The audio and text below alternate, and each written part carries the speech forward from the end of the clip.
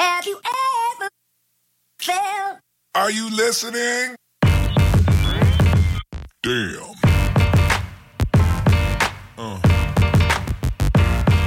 Yeah. Yeah. Welcome to episode 54 of Running Matters. My name's Matt North. I'm joined by my co-host Paul Hadfield. How are you, mate? Mate, I'm well. I should be down in Bright currently, but my race has been cancelled. Which race is that? Bogong to Hotham, unfortunately canned for the weekend, so I'm up in the sunny Sutherland Shire instead. Too many fires down around Mount Hotham and Mount Beauty, unfortunately. So yeah, we'll have to keep the training rolling through the 6 foot track now. Yeah, not long. That'll come around quickly. Couple of months to go. Yep. Our special guest today is Pete Clifford. Thanks for giving up your time, Pete, and coming in. It's a pleasure. Thanks for having me in, Matt. No worries. Before we get into it, I'd like to thank our partners, Ranella, Sydney Brewery, and you guys have got a couple of beers. Have you had a taste, Pete? What do you think? It's good. Glamour. Yeah, Glamour. Nice bit of It's a glamour. Glamorama. Glamorama. Yeah. Glamorama. Used Always to spend a bit of time on Glamorama Beach back in the day. There you go. Also, Goo Energy, Guy Meowload Health and Fractal running caps. And if you look at the summary of this show, down the bottom will be the discount codes for people if they want to purchase online. And what about the T8 shorts, mate? Have you had a crack in them since we spoke last? I do. I like them. Yeah. I'm a big fan. T8 Sherpa shorts. Yep. So we've got a discount code for our listeners for them as well, Okay. actually. We'll So add that to the we'll list. flick that onto the show notes. But What's the discount? it's in Hong Kong dollars, so it's very difficult for me to understand. My mathematical skills eluded me there, but I think it's 10%. Yeah.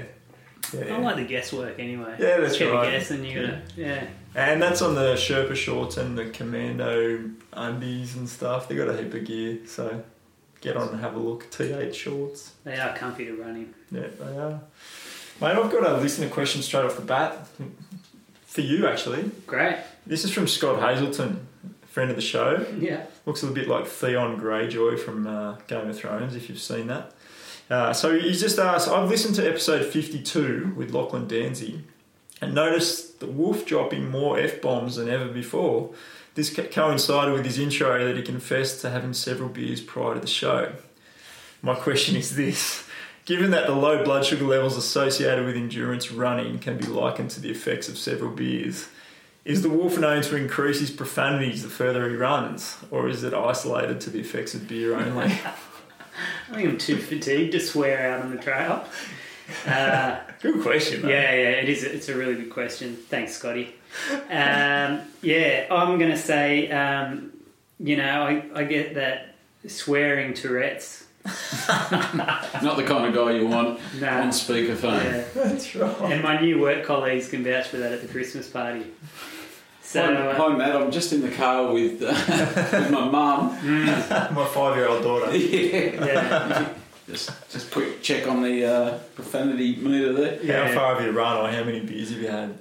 Yeah, that's right. I reckon you swear more after beer than running. Definitely. Yeah. So that answers the question. Good question, Scotty. Good question. You swear less after running. That's right. You're too You feel fatigued. good. That's Yeah. right. You feel good. That's right. So I should also thank Jimmy Carroll for doing the editing behind the scenes. Nice work, Jimmy. So, Pete, you got into triathlons 30 years ago. What is it about triathlons that you like so much? The variety.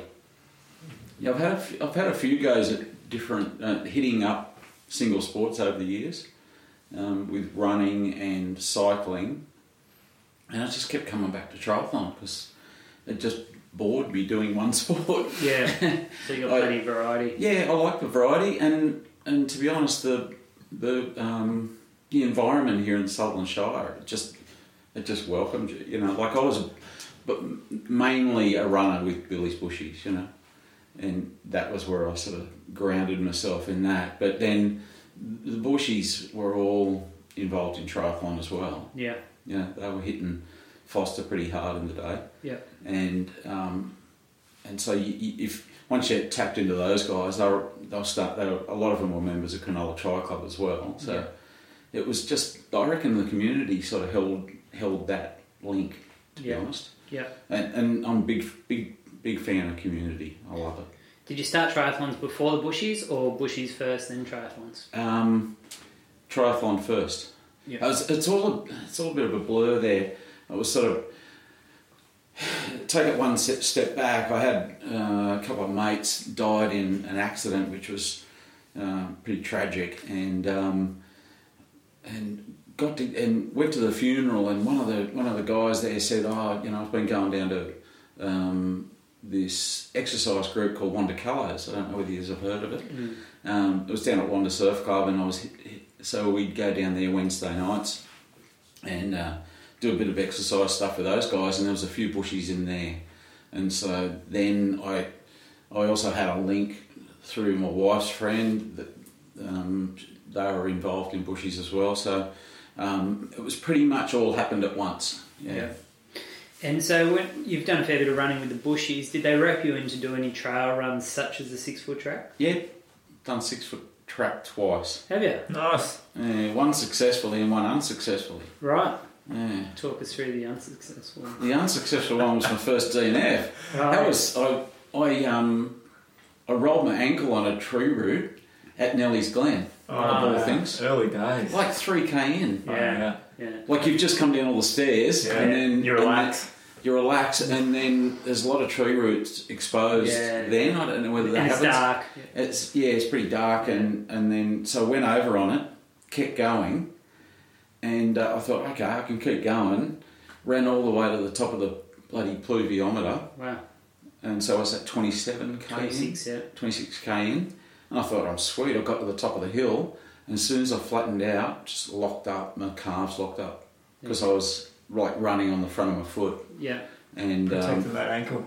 yeah, and then so I got carted out in a white Land Cruiser. In the back of that, was the worst experience of my life, travelling across that trail in the back of a Land Cruiser, getting knocked around, feeling pretty ordinary. Because you're feeling a bit ordinary at the top of the pluvio. And it's embarrassing. And it's embarrassing. It's very embarrassing, especially with the bushies. So what's your 6-foot time, the race that you did finish? Oh, geez, that's hard. I think it was about 6 hours. Yeah, okay. Pretty much 6 hours. Yep. A lot of years ago. Very personal question early, Wolf. I think it was... Well... It was pretty... Mate, it's in the hot seat. Well, that's a bit... I'd have to... I've got the medal at home. I think it hasn't got the year on it, but... Call me later, Pete. It's fine. It's a 90... I think it's about a 1995 number. So what's that? Jeez.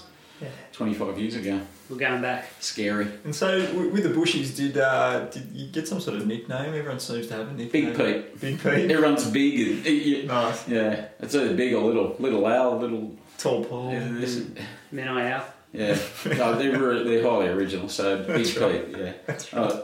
I was always a forward playing a backs game, mate. So I was always trotting around 90 kilos playing this stupid game of endurance sport. There you go. With a dodgy knee, which... We might get a judge to come and talk to you about some coaching. So we met about 20 years ago at the Tri Club. Yeah. And I think we might have been training to do an Ironman at the same time, 2002. Oh, 2002 was my last Ironman, yeah. Yeah. And then I think it was about that time you started coaching the kids, the juniors as well. Yep. And so what is it that you like about coaching the juniors or the kids? Oh, just... Like, I love coaching anyone. Coaching is just...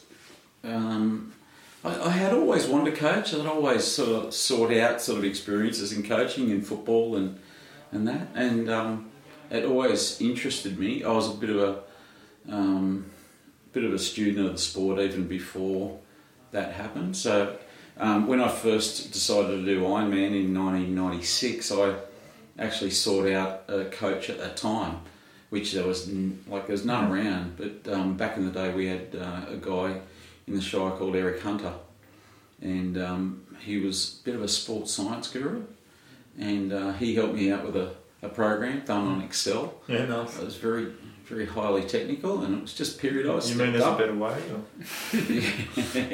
It's no, there's not, and it worked. So I was fascinated with coaching, and whenever I was doing my training, I just spent a lot of time thinking about the training. I'd always think about ways of getting better and how I would do it. So as soon as I got an opportunity to do that, I took it up with both hands, and I managed to get a fair bit of opportunity with the Tri New South Wales coaches, Aaron Lean and Jamie Turner at the time, and a fair bit of mentoring there, and got some opportunities at some development camps, which I loved.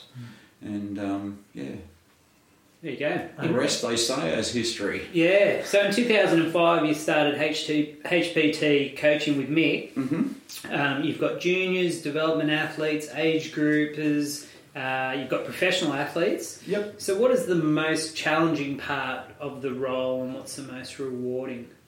You know, that's really funny you ask that question. I'm driving here today and I'm thinking, they're going to ask that question. What's the most challenging part of coaching and what's the most rewarding part? The most rewarding part definitely is seeing athletes rewarded for hard work.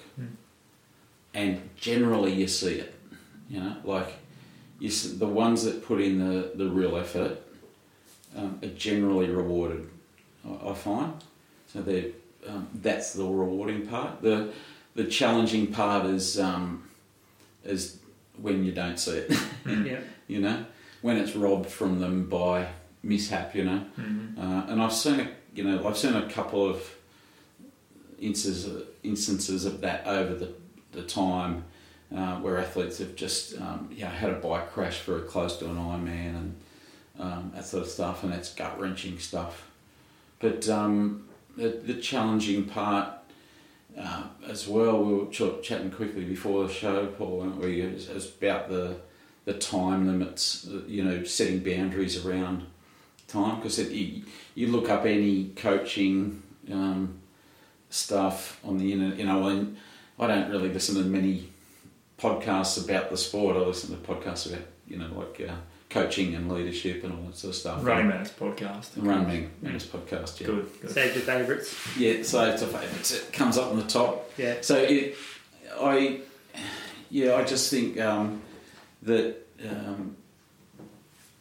you get a lot out of it, but you get a lot out of it from the sporting perspective, but a lot of the rewarding and the challenging parts come off the ball, you know. So, you know, seeing athletes have kids, seeing athletes, you know, get married, and seeing, you know, and then seeing them lose parents, and seeing them, you know, lose jobs, and, you know, through financial areas, and, you know, like all that stuff, and that really sort of affects you a fair bit. But yeah, the challenging part is also the fact that that's always on 24/7. Yeah, makes sense. Part of the family, mate. Yep. Yeah. Mate, I've got a question about popularity, I suppose. So triathlon seemed to enjoy a golden age in Australia in the 90s and sort of spilling over into the 2000s when you were probably finishing up with Ironman yourself. Mm-hmm. So how do you see the strength of triathlon in Australia in 2020? The strength of triathlon is the strength of sport seems to be, well, it used to be measured by membership numbers at the federations, you know, in the associations and that I don't think that really is apt anymore. Like if you look, running specifically is a really good example of that. If you looked at the numbers of members of Athletics Australia, it would tell a different story to the numbers of people participating and competing in park runs, for instance, around the world. Is it around Around the world, around the world, yeah. You know, just an athlete on his honeymoon last week, and he did a park run on Hamilton Island. You know, Did he win it? no, Haha. Yes. too much. Oh, you've done this. Mate, I got there on a very soft week, that's for sure. Do you go up the hill? Do you? No, you just go a couple of laps, pretty crazy. Yeah. Yeah. The strength of the sport is difficult. Look, it's difficult to track sometimes, but I see nothing but strength in certainly in triathlon. It's you know, it's growing in not just popularity, but growing in its intent. You know, there's a lot of people looking to get better at it.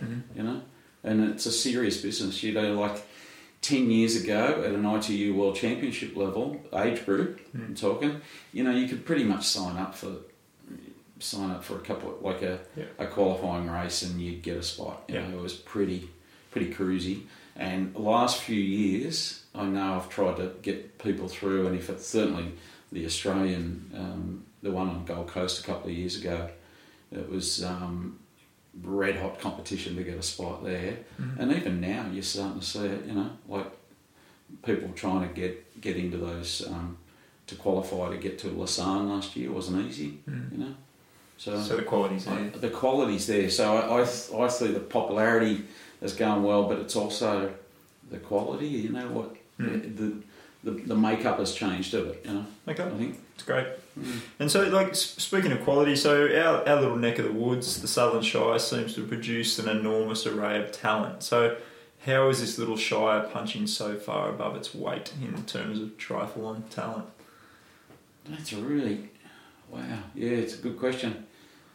You're talking to an oldie, which is good. And I model my coaching. I really do. I model a lot of my coaching on the way the Shire used to be. Like the way I saw Billy's Bushies, I saw it as a high performance environment. They certainly had the results to reflect that. Yeah. There's some bloody good athletes come out of that group. Like you riding along in Bushies and. Like Steve Cunningham, I don't know whether you know Steve. Yeah. He's well credentialed at top 10 at Foster, and there's a lot of them that were up there, but like just stopping at the Bushies level and that you go outside that to my first Bushies run was a survival run, down at Waterfall, and Welshie was there. Yeah, right. Yeah. He won survival, 3-hour run. So we climbed through the creek there, went up the hill, up the top of I can't remember the name of the trails now. You get up the top, up towards the farm, go across the farm. Oh, the Berg track. The Berg track, and then and what's the name? Welshie and I can't remember. It might have been a Southwell with him. They had to bush bash down through. They couldn't find the Berg track, so they bush bashed their way down back in onto the main road and come back in and picked up the win. So, so you're saying Greg Welch cheated that day? Yeah, you might have. You heard it here first. I'm happy to start that rumour. Yeah. So look, I see the Shire as it. Look, it's hard to pinpoint it. I mean, certainly the physical environment's great. So you've got the Royal National Park there. That's like trails, hills. Great training ground. The beaches are all around us. You've got just where HBT trains. You've got the pool there, like 50 metre and a 25 metre, and then an indoor gym with it. Like right next door is a 400 metre grass running track, and then right next door to that's the crit track of 1K or 1.5 with a hill. It's like the bloody Institute of Sport. Yeah. Next to the trails there too. Yeah, right. Yeah, and one further. Yeah, it's right next to the trails. Yeah. Mountain bike heaven.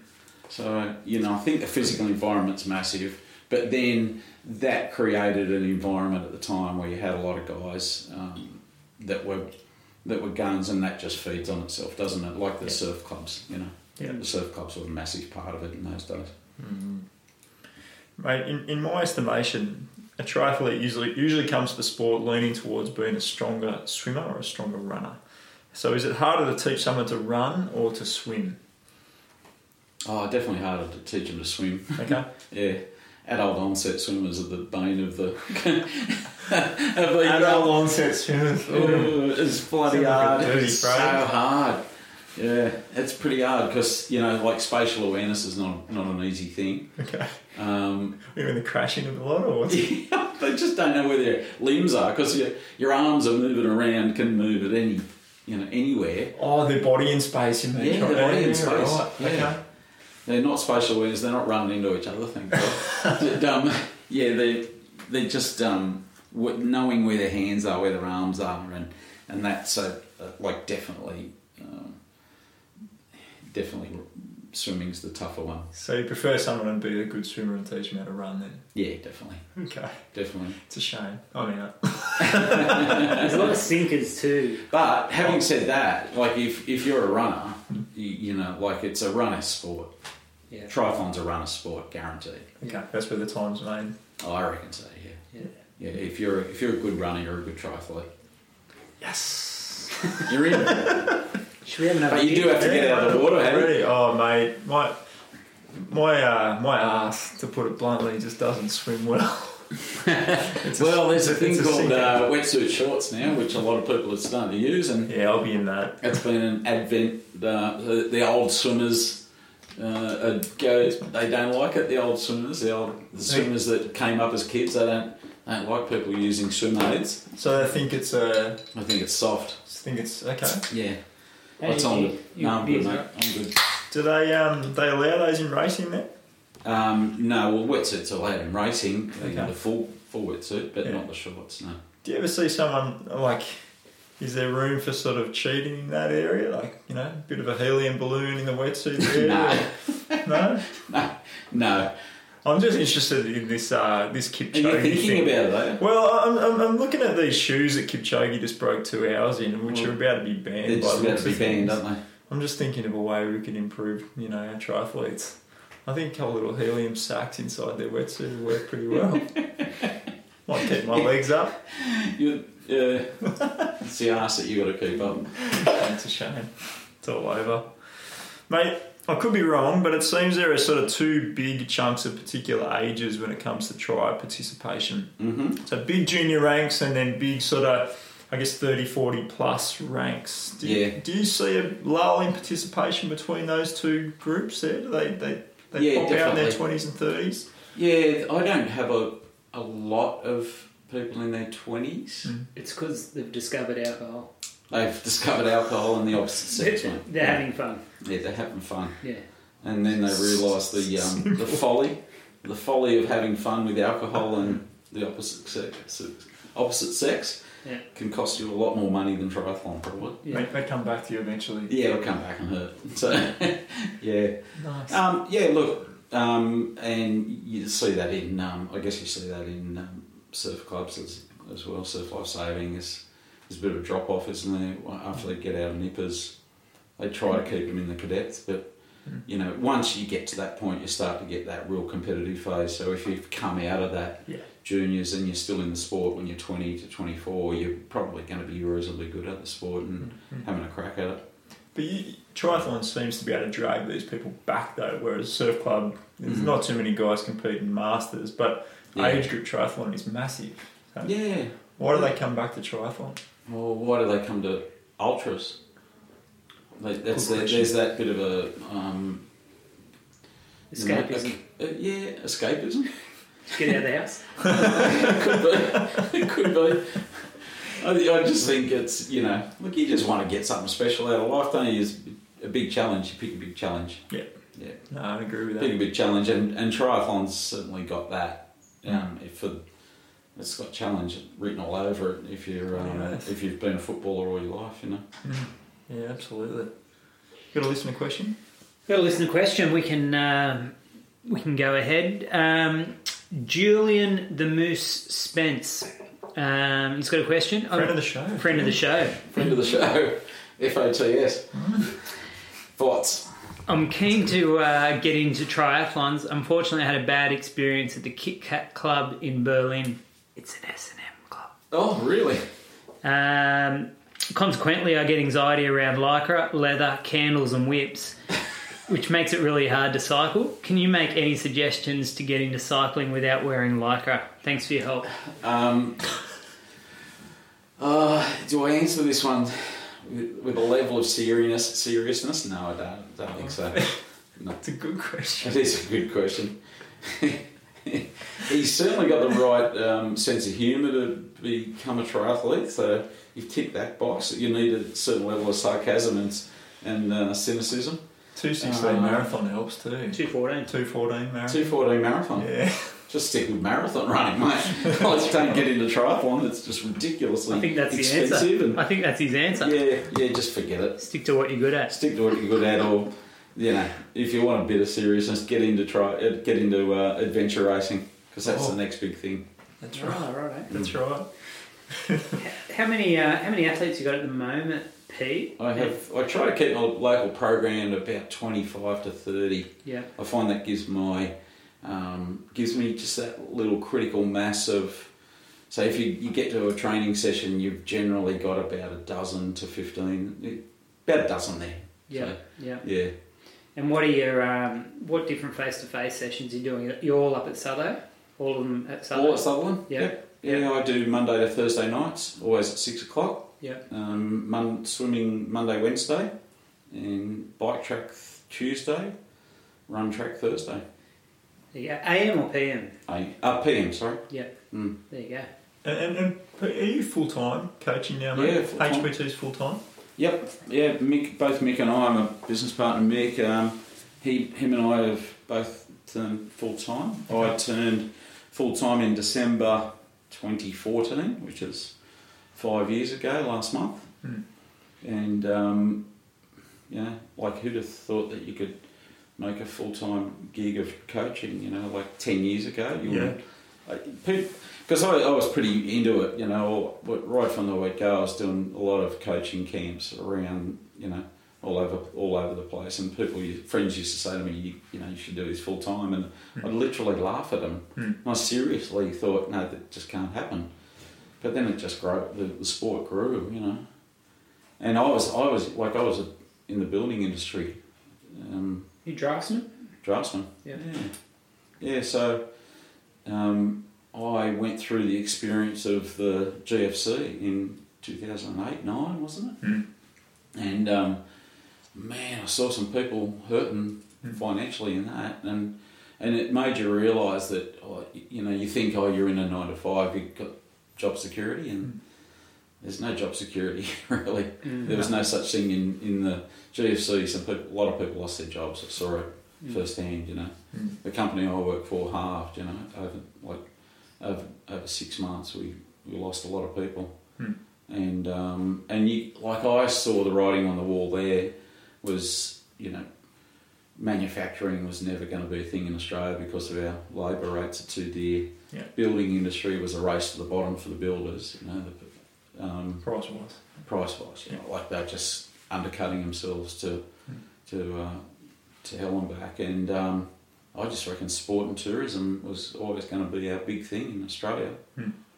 You can't replicate where we live, it's a beautiful part of the world, and tourism's only going to go up, and I reckon sports are going to go up too. So I made the big jump, and I'm still here 5 years later, thank God. It's unreal. There can't be too many of you full-time triathlon coaches around, can there? No, there's not a lot in Australia. No.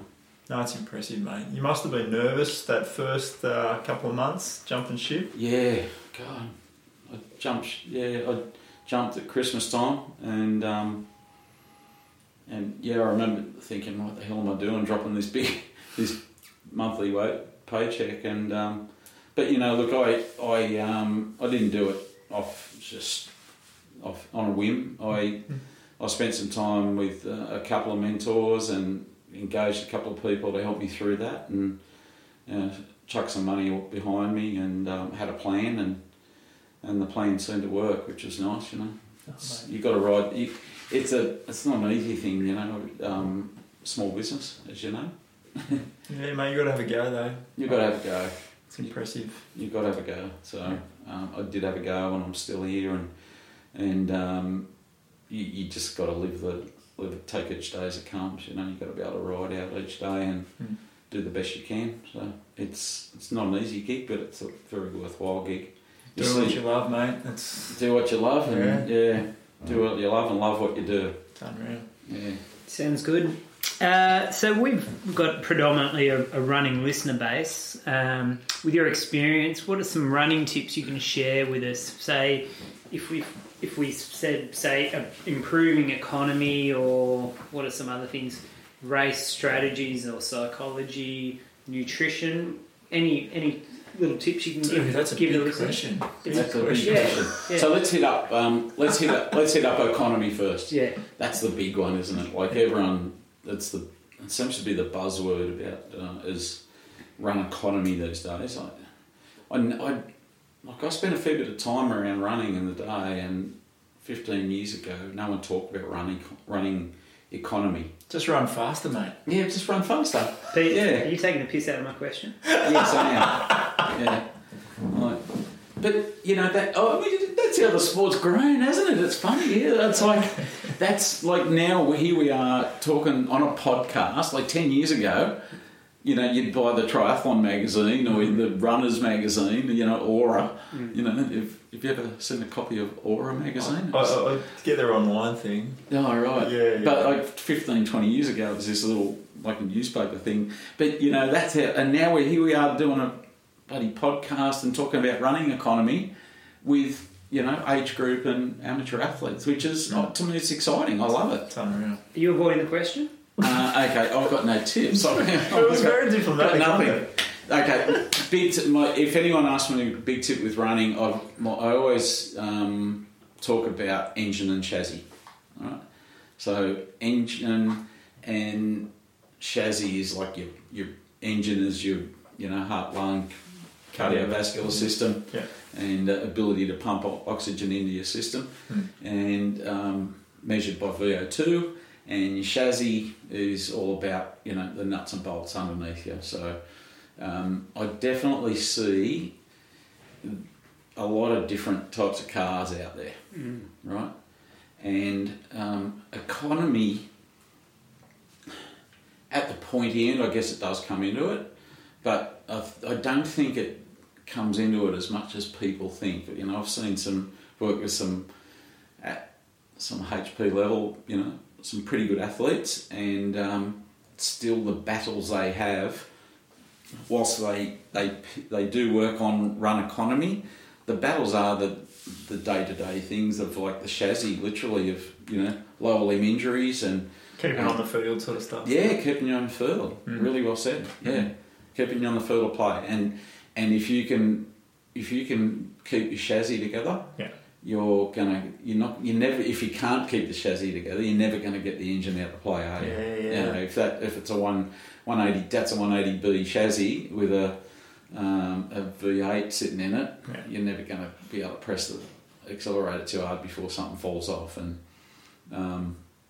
so that's the balance. I started working with a young local guy, just this year. Working with him about a year now, and he was classic. He came to me as a runner actually, and pretty decent sort of runner, and he's and immediately I saw like data wise he was coming out with a big engine. Like he was pretty solid on the go for a long run at 4-minute Ks and that sort of stuff, And so you've got a big engine if you're doing that sort of stuff. Or at low heart rates.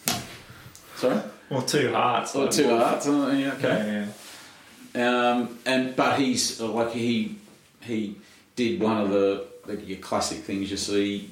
Comes to triathlon, wanting to do an Ironman first year, so he'd already signed up when I got hold of him, and I said, okay, well here we go, and. First thing I did was took him to a physio, the physio we work with, and said, this guy's chassis needs work. You're going to have a look at it because his engine's just going to break him. He's that fit, he's going to break himself. And so we kept his volume low, and so I always just keep on that thing, the engine and the chassis, and the run economy falls into that nice little. Segues into that real. It's a great analogy. It's a great analogy, and so it's like if you're an overstrider, you get a braking force, which is going to cut down your economy. If you've got poor gait or poor technique, it's going to decrease your economy. If you've got high vertical oscillation, all your energy is going to be expelled and it's going to be leaked going up and down, not forward. Yeah. So I just keep that engine, chassis, car analogy going, and that's what I like. I just teach my athletes that. Just do that. Just think about yourself like you're a car. It's a great segue to talk about Guide Me Allied Health's chassis recovery system. Book your car's service. Trademark. Book your car's service this month. TM. We love working on The chassis. CRS. Chassis recovery system. I've got another listener question from probably our most prolific questionnaire, the florist. So I'm frustrated by the limited amount of merchandise and paraphernalia that I can spend money on in my chosen sport of trail running. Do you think I would have more joy in a seemingly corporate world of triathlon? What are some of the more expensive one percenters I could spend my money on? Good question for us. It is a great question. Probably the first one you can do is the next percent of shoes, isn't it? They're pretty expensive. How much are they? 350. 4%ers, yeah. 4%er, is it? Yeah, 350. 350. Yeah. So that's a tidy little amount. But Is everyone still wearing Oakleys? no, oh yeah, some people do. They're what are they? About 350 as well. Yeah, there's a lot of Oakleys around back in the 90s. Yeah. I feel like he's already got both of those. What else can he spend his money on? What else can you spend his money on? Spend your money on a coach for sure. Yeah, good call. Yeah, Wetsuit, bike. Oh, wetsuit. Well, and they're just giving. You'd have a bike. You've got to have a bike. The bikes. We're talking 15 grand for a bike now. Fair dinkum. Yeah. 15 grand. If you want to get a decent bike, like a top end bike, Yeah. there's people dropping 15 on them now. That's it. Then you add just throw a set of $4,000 wheels under them and. On top of the $15,000 bike. Oh God, mate, come on. Fair dinkum. That's incredible. You see, you runners, No idea. you're out there with your little, There's a high divorce rate in triathlon, isn't there? Yeah. There is. Yeah, definitely. Yeah. Yeah. It's no coincidence. Well, there you go. You could probably spend some more money in triathlon than trail running. I guess. That's right. $4,000 for a wheel. Yeah. Holy crap! How much is it to do Ironman these days? Oh, it's still under $1 grand. I think it's about I haven't ended one lately since 2002. 900. It's 900, mate. Yeah, 900. My first one was 350 in 1996. Yeah. Sent your check off to Ken Baggs, and There you go. you'd hope you'd get a spot. Hope the mail got through. Out the mail got through in time. But one of these. I need to spend money on that. Well, I think that's answered the florist question. I think I can see him lining up for Ironman soon. Yep. Yeah. The cynicism is just underwhelming, to be honest. So these listener questions, I like them. Mate, one of the odd things I find about the triathlon kit, speaking of kit, is the little gap between the top of the nicks and the bottom of the tri-top. So is this like a secret tri fetish to have a tan line there, or is there something assisting with better performance in this sort of... It's definitely performance enhancing to have a good tan line. Yep. Just that little strip across the top of the nicks there? Yeah. If you've right. if you've got that going, you're definitely going to blow away your competitors, and you're going to feel more confident about yourself in the pool and at the beach, and increased confidence leads to improved performance. That's good. Do you think participation would have been greater by middle-aged men if they didn't have to wear and show their beer gut leaking out? Oh mate, I gave up the sport in 2002 because we started to go towards the tri-suits. Yeah. They just came in that year when I left in 2002. It was like, that's time for me to get out. Yeah. As I say, I was They're not like flattering, are they? No, they're not flattering, no. So speaking of corporatisation, I suppose, what's your take on the Ironman guys taking over the world of... They're taking over the world of running currently. Mm-hmm. So how much money do these guys have? And don't care. They can keep going. I don't care. Honestly, I don't. I think they, it's built into us to be cynical of that sort of the tall poppy syndrome, and bloody Iron Man. They don't care about. It is what it is, and you don't have to do it if you don't want to. Yeah, totally. People are signing up for it in their droves. Yeah, exactly. And other people that have had a go, challenge, kind of try to have a go, and they haven't succeeded. So they've had every opportunity to succeed. There's Super League's making a great inroad into it, and God knows where that's going to go. like they could go to Ironman distance too. Who knows? So who's Super League? Forgive my ignorance. Super League, local shy boy Macca. Oh, right. He's right behind it. You know, he's a massive part of it. Him and a Russian financial backer. They've put a lot of money into it, and geez, they're doing a good job. Mm-hmm. Mate. They are doing a fantastic job. They like Macca had this dream to bring back the Tooheys Blue series and the St George Bank series back to triathlon. Short, sharp racing, quick rest, enduro. You know, swim, bike, run, swim, bike, run, swim, bike, run. Oh, right. You know, change the order, and they've got the best athletes in the world. They've thrown money at it. They treat athletes well. Like, they treat athletes like unbelievable. They look after you. If you get what they call a golden ticket into the challenge series, into the main series, they'll look after you, and I see it as good. So that could go anywhere. You know, Ironman have got to keep on their game for sure. Okay, so But there's some competition there. I welcome it. I think it's great. Yeah, well, they're certainly bringing professionalism to some of the events. I mean, they've taken on a couple of trail running events, some of the bigger ones in Australia and New Zealand. Yeah, they own UTA. Ultra Trail and Tarawera in New Zealand. Oh, okay. I think that's going to be a good thing generally, as long as we don't have to pay a grand to enter, I suppose. But they're knocking on the door of the Royal Double Ultra. yeah, you getting some questions, mate? Oh yeah, they're knocking on the door. Just hold out. Yeah. The Royal Double Ultra. Stay tuned, people. Talk me through this, mate. It's a big deal. It's a big deal. It's a big deal. Is that 2 laps to the park? Mate, 50k's a day. Why haven't we ever had a marathon in the Shire as a lap of the park? It's 40. Is it 42k or 41 or On the road. on the road? Up that hill. Oof. That'd be How good would that be? Yeah. That'd be good, actually. Not in this day and age, you wouldn't get it through, would you? You probably wouldn't get the No. permits, would you? But how good would that be? National parks don't even like you running No on one fire would, trails. but no one would run it, would they? Because you've got to be fast, and you know they're all soft people these days. Makes sense. Well, I have a crack. I don't want to be called soft. Challenge accepted. Yeah. Oh well, the trail runners certainly not soft, but you know, road runners. Good talk. What are we? Good talk.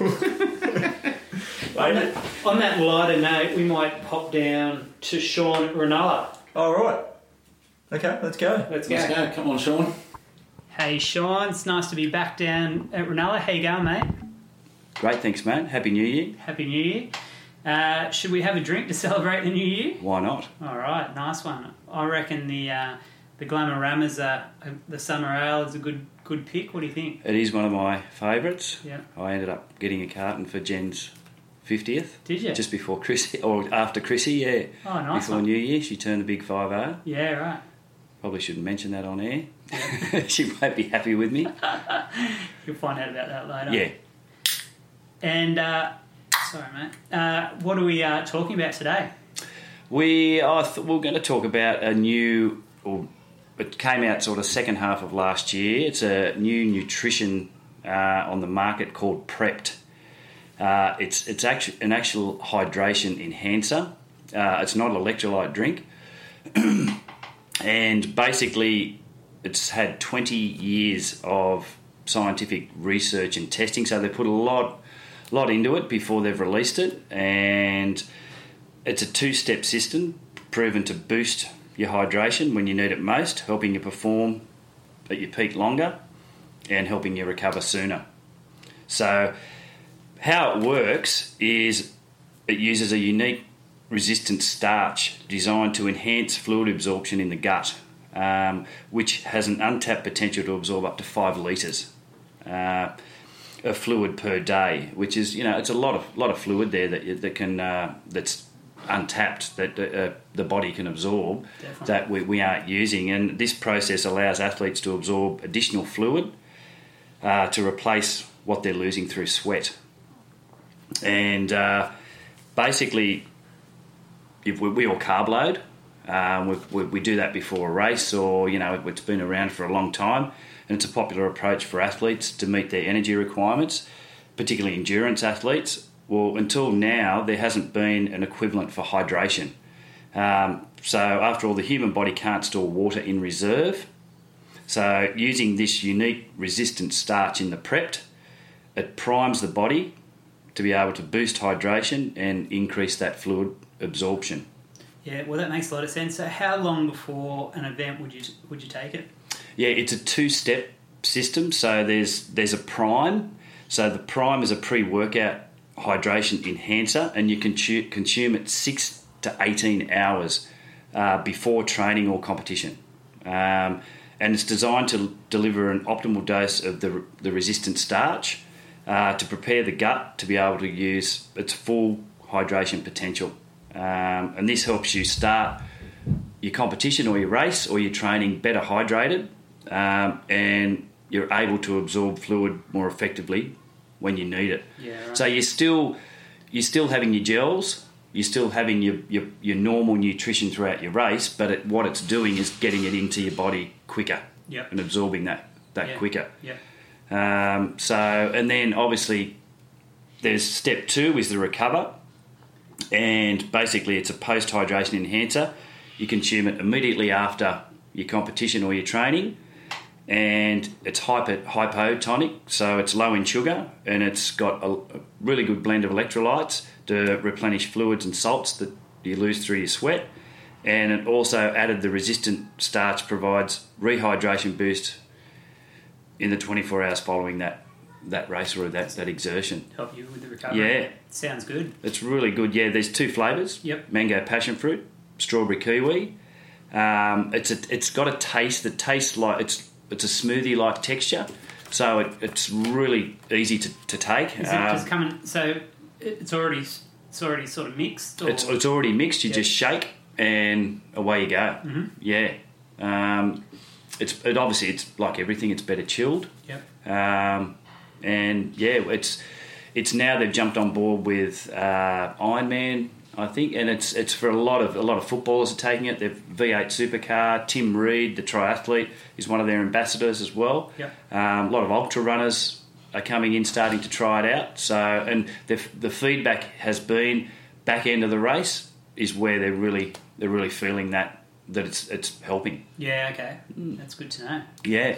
You got plenty in stock? People want to pop down? Plenty in stock, yeah. So I think you'll see it starting to pop up at a lot of events. They're jumping on board with they've jumped on board with Ironman, and yeah, I think you'll see it at a lot of events popping up. So come down and check it out, and I really recommend trying it out. Perfect. Within your training or your race. Yeah. No, that sounds good. All right. Well, thanks for your time. Thank you. Catch up again soon. No worries. And we're back.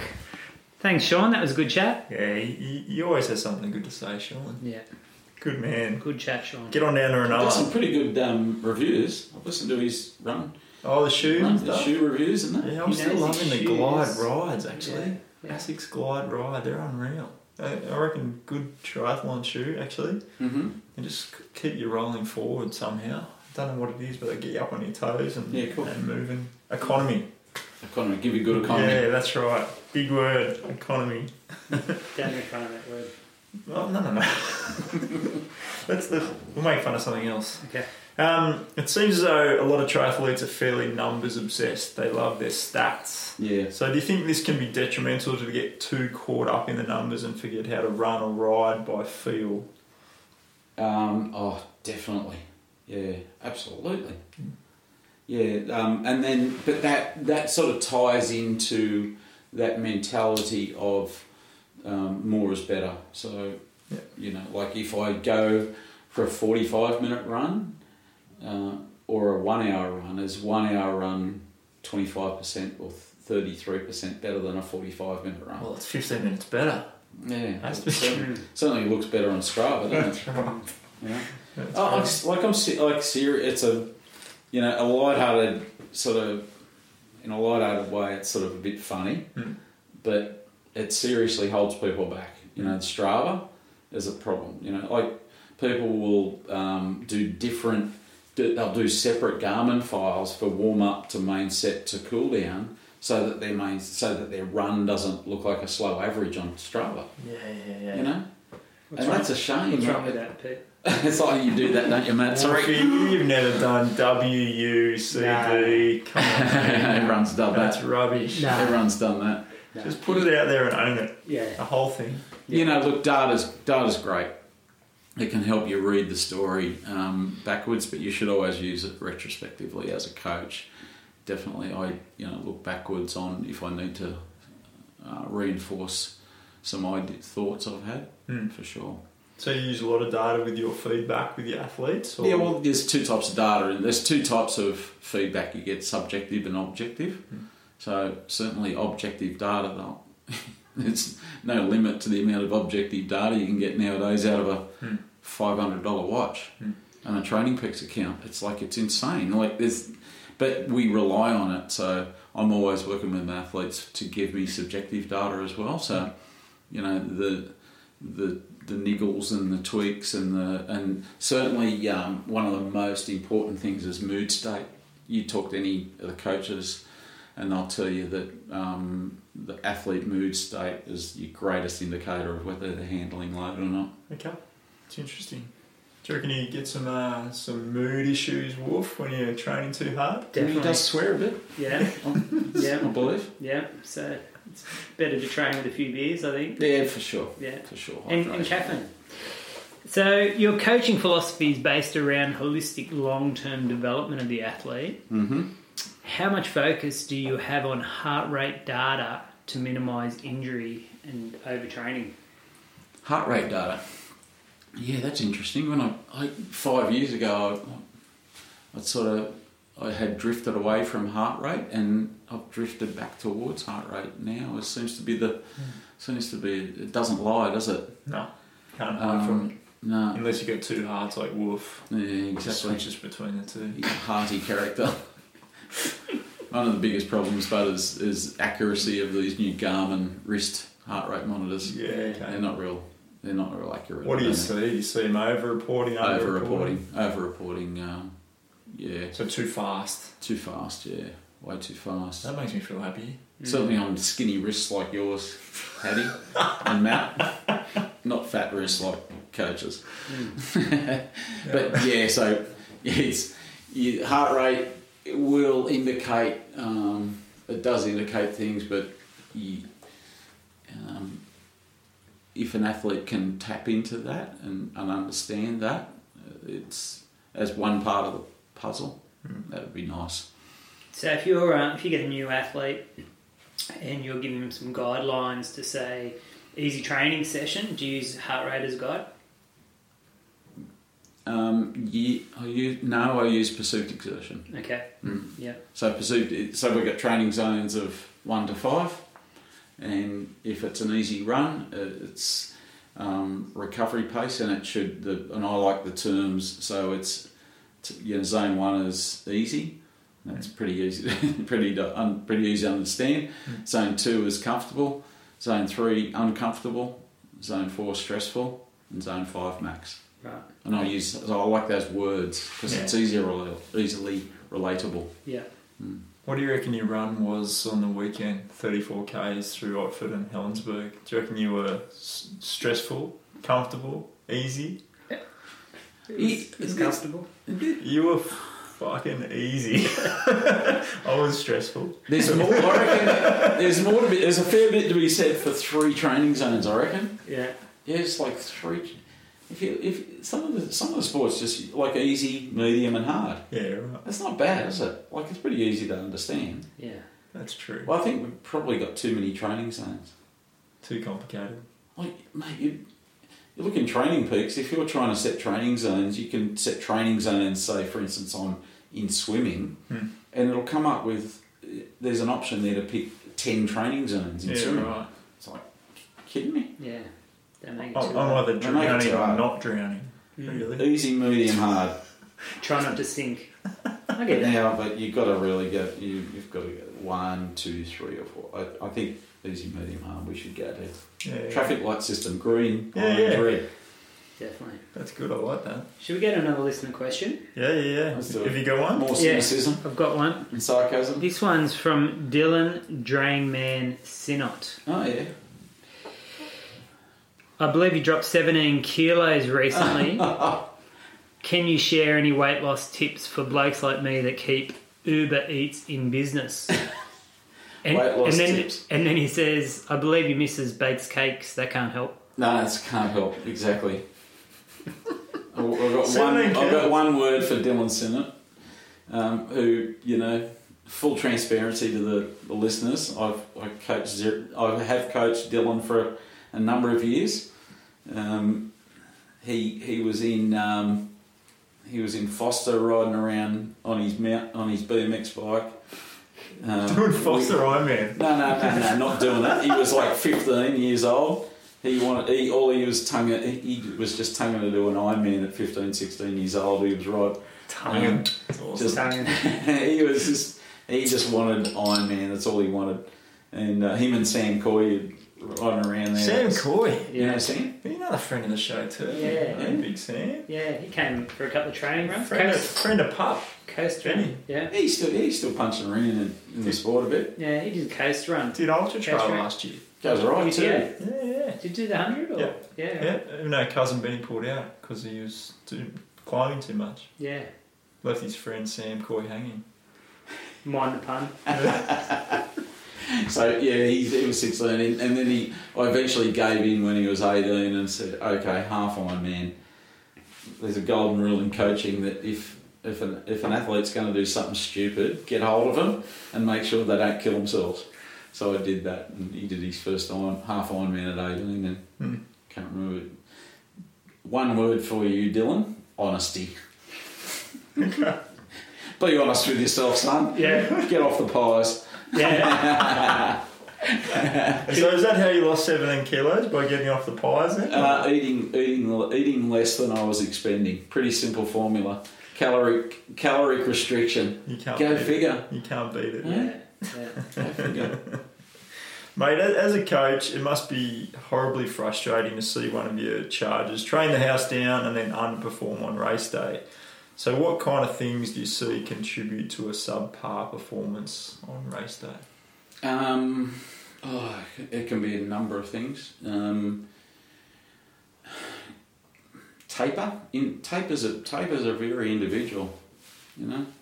I've worked with a guy, a sports scientist, who did his PhD on taper, and he tested all of them out on himself. He was a handy runner and a handy triathlete, so he's tried a number of them over the years. But they're very specific, you know. Depends on the type of athlete. Some athletes like to go into an event not tapered too much. Some like to be super fresh, you know. I coached Alex Reitmeyer for a number of years, and he really didn't race that well too fresh. You really didn't taper him too much. He liked to have some work in the body. Yeah, he liked to have some work in the body. So, so what are some of the other limiting factors? Definitely mental. You know, a lot of athletes really shoot themselves in the foot. They like to set themselves up for failure just in case failure comes upon them, and so they prepare themselves for that. That's just the nature of the human being. So I'll try to get athletes to race optimistically and like they're gonna do their best. Does it seem like there's some obvious self-sabotage? Like you just think, that was a stupid thing to do, like go out and do a 20k run the day before, or that wasn't on the program. Like that happens. You think people, are they doing it intentionally, unintentionally, or it's mainly, you know, like it's not what I see mainly is just in their self-talk. So it just talk like, and now in Facebook and social media days, I'll sort of say, like they'll have had a really good prep for a race, and they'll put a comment up, like they put you put a Facebook post up for anything now. It's like you're getting an Academy Award, you know. And you say like they'll say that they're gonna, you know, it hasn't been a great prep, but they're gonna go and do their best, and you know they've had a cold the last week, or you know, and this like there really is every athlete will go in there with some little niggle or you know some little challenge. And so I think if they can probably get off just be positive, you know, have a crack.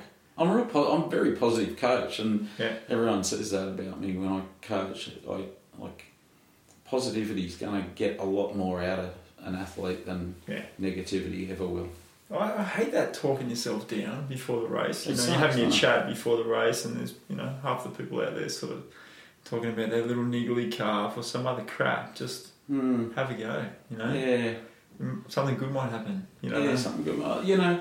There's a lot behind those little comments, but they might have really seriously suffered in through their childhood or whatever. They don't know how to handle Something going excelling. well. Yeah, they don't want to put it out there that they might have a good crack. They undersell it. What about you, Wolf? Do you undersell yourself? Look, Yeah, I've been yeah. allergic to success before. Allergic to success. Yeah. Oh, I love it. Yeah. Is that a hashtag? That's a hashtag. Hashtag. waiting to happen. Hashtag allergic to success. success. Copyright that. No, I'll just put it out there. Sub 4 hour 6 foot track, Wolf. Just chuck it right out there. No, don't bring that up. What's your best time, Wolf? 4:06. 4:06. Yeah. You sound like me. My fastest Ironman 11:03. Fastest half Ironman 5:03. Oh, It just hurts. yeah. That's brutal. 4:06. You're going to carry it around. You're going to have to break it, mate. You're going to have to break the hoodoo. 2020. That's the plan. Big. That's the plan. What about the opposite scenario, Pete? Do you see athletes shock you with a sort of out of the park performance? Oh yeah, definitely. Probably 2 years ago. 2 years ago at Ironman, Port Macquarie, had two really breakout performances that day with Jimmy Gillane and Shane Lowder. They really cracked on, and Jimmy went sub 10, which was great. That was he just had a great day, but it was super tough all day. That prep was. I tried some different stuff in that prep as a coach, which was very satisfying. I changed things around in their in their training and threw a lot at them, not volume, not intensity, not one thing, but a lot of different stuff. Okay. I tried to make them bulletproof. I love the term bulletproof. I like that too. That's Yeah. great. If you can be bulletproof on the day of an Ironman or an ultra run, like UTA, you've got to be bulletproof, haven't you? Have you come across any crazy fuckers like Steve Prefontaine or anyone that's Steve Prefontaine. like anyone that's like you're saying bulletproof? What's he saying? I'm here to die or something? That's a great day to die. Go out at suicide pace. Yeah, that's right. a great day to die. Today's a great day. Today's to a die. great day to die. Isn't that exciting? It just gives me little chills up the spine. Yeah. Yeah. Well, if you've I haven't, no. Jeez, I wish I could have a story like that. Yeah. Someone that tells everyone to get fucked before the gun goes. Yeah. That's the sort of person. Yeah, you no, like. everyone's too soft nowadays. Everyone's too, you can't upset Too people concerned, now. And yeah. if you say someone needs to harden up, they get all upset. So you can't do that. We were talking before we pressed play today about Aussies being a bit soft there, Pete. So Yeah. maybe not having enough adversity to overcome. What's your stance there? My stance there is, it is what it is, isn't it? Like, what are we going to do? Are we going to go back and tell kids that they, have got to grow up with no toys or like No shoes, maybe? Yeah, no shoes. Like, there was literally I sound like an old fart now, don't I? You're going to go back in the day. Gonna go back in the day. Hashtag. Back in the day, it was. Times were tougher, and you did, and I guess in 30 years' time they'll say, we were hard back in 2020. We had it tough. That it is what it is, But look, if you generally talk to a lot of coaches around the place, they will generally say that Euros are tougher than Aussies because they just do it a little bit harder. It's that culture of toughness. We are getting a little bit soft. Like I saw saw a tweet yesterday that they're talking about getting rid of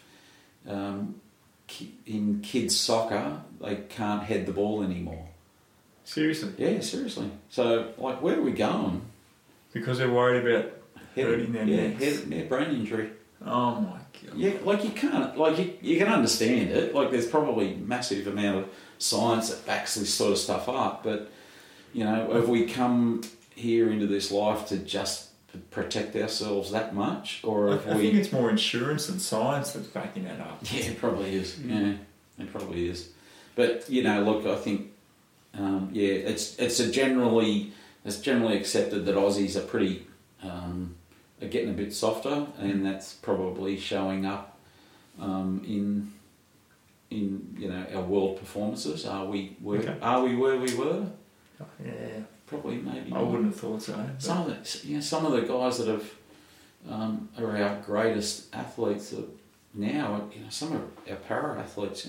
Lauren Parker in triathlon. Whether you know her story, she was an Ironman triathlete. And out riding a few years ago, hit a pothole and become paraplegic, and now she's competing on the world stage, winning World Cups and big events, and she that's adversity, mate. That's adversity, and she's pretty tough. She's been able to show that she's been pretty tough. You know, the Kurt Fernleys and the you know some of these guys that. I look up to those guys. Absolutely. Yeah. Absolutely. It's amazing. The rest of us got nothing to complain about. We haven't, have we, mate? We can walk out of here today. No, exactly. Mate, what would you say were the average weekly hours devoted to training for your typical high-end Ironman athlete? How long are they out there? Oh, geez. There's Dan Plu's a sports scientist and Ironman coach. He's quoted as saying the entry point for elite age group. You don't want to use those two words together sometimes, but that's how the sport's going now. If you want a pointy end, so pointy end age group, the entry point is 1,000 TSS. So that's a Training Peaks training load score. So that 1,000 TSS might equate, say you're averaging a TSS point a minute, so that's about 16, 17 hours. Okay. Yeah. There's some crazies out there doing 20 hours. And these are age group guys. Age group guys got full-time jobs. Yep. Yeah. Okay. Yeah. And they manage themselves fantastic, you know.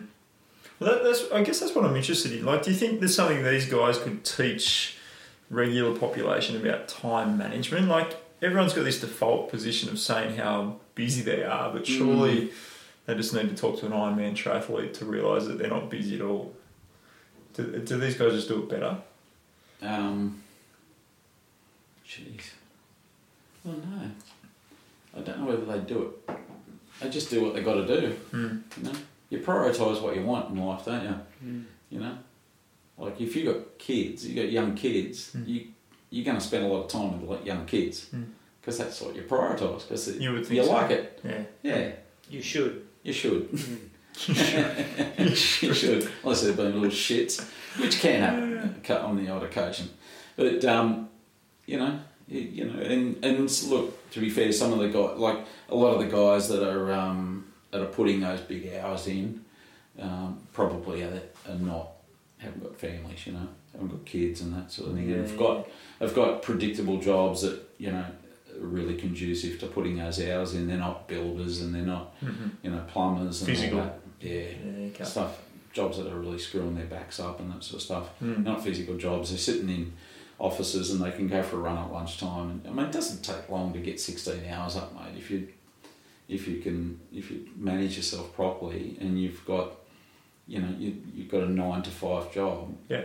And you've been divorced. You've got no. So if anyone wants some advice, just go and buy a 15 grand bike. Yeah, tell exactly. you this is after the fact. Get a divorce. So you missed fucking train as much as you want. That's sexist. Like there's plenty of girls out there buying $15,000 bikes, mate. Okay. You've always been sexist. Yeah. Sticking with strengths, but. That's funny.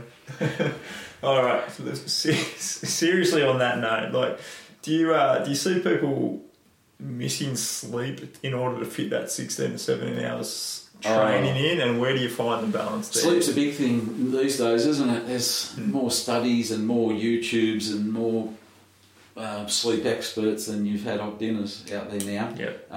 Probably there's definitely people undersleeping. We know that. But I recently heard a good podcast on, I listened to Finding Mastery podcast with Michael Gervais, and he was talking to a sleep expert, and he thinks that sleep is a little bit more fluid than that. Like I'm personally an early riser, but I'm pretty tired by 9:30 at night, so I always say I sleep 8 hours, 2 on the lounge and 6 in bed, It's very individualised sleep though, isn't it? Yeah, I think it is. Some people need 8 hours, some people do fine with 6, and then some... For sure. With junior athletes, it's a big problem, I reckon, because they need a lot of sleep. They're growing, and they spend a lot of time on their phones at night. They go to bed and then they're on their phones. So I think it's a big problem. The quality of sleep's not there. Quality of sleep's not there because they're on their screens at night. I do reckon that's a problem. Adults, I mean, you kind of just manage. You get by, don't you, with your sleep? I mean, when I was training and racing, I would definitely, I did all my training in the morning mainly, and alarm would be 4:30. So, and it's an alarm. So if you're waking up to an alarm, it's going to be hard, isn't it? You're kind of faking it if you're hitting an alarm early. Yeah, you're potentially getting out of that deep sleep pattern there into... Sleep is probably secondary to under-eating, I reckon. Okay, you see a bit of that? Massive. Yeah. Yeah, they call it RED-S now, don't they? The RED-S. Relative energy deficiency syndrome. So do you think that's got to do with that gut thing? That's it. The tri-suit. The tri-suit. Definitely. Mate, sport nutrition is probably the area that'll tap in. There's too many outliers. Like in nutrition. Let's just stick to the middle and let's just get people eating the right amount first. And, Let's not be paleo or veggie. Let's just eat some good food. Yeah, well, I've worked with, there's nutritionists that I work with, Compete Nutrition, and they're pretty good too. They've got a really broad approach to it.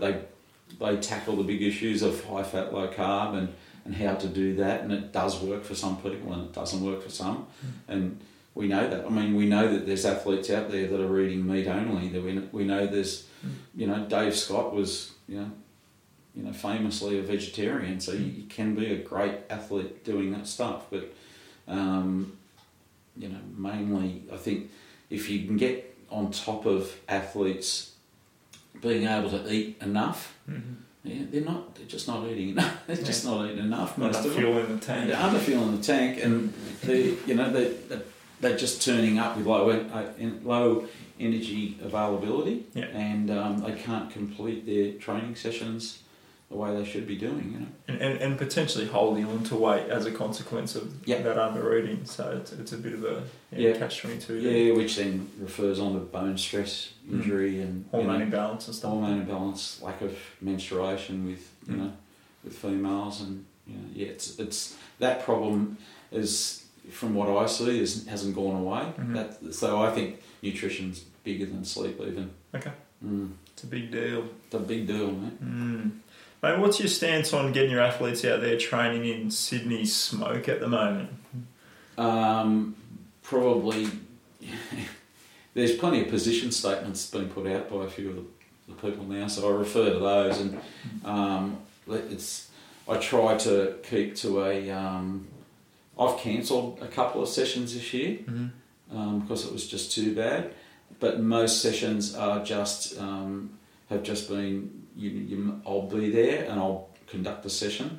If there's too much smoke, I will reduce intensity, but then it'll be athlete's call of course.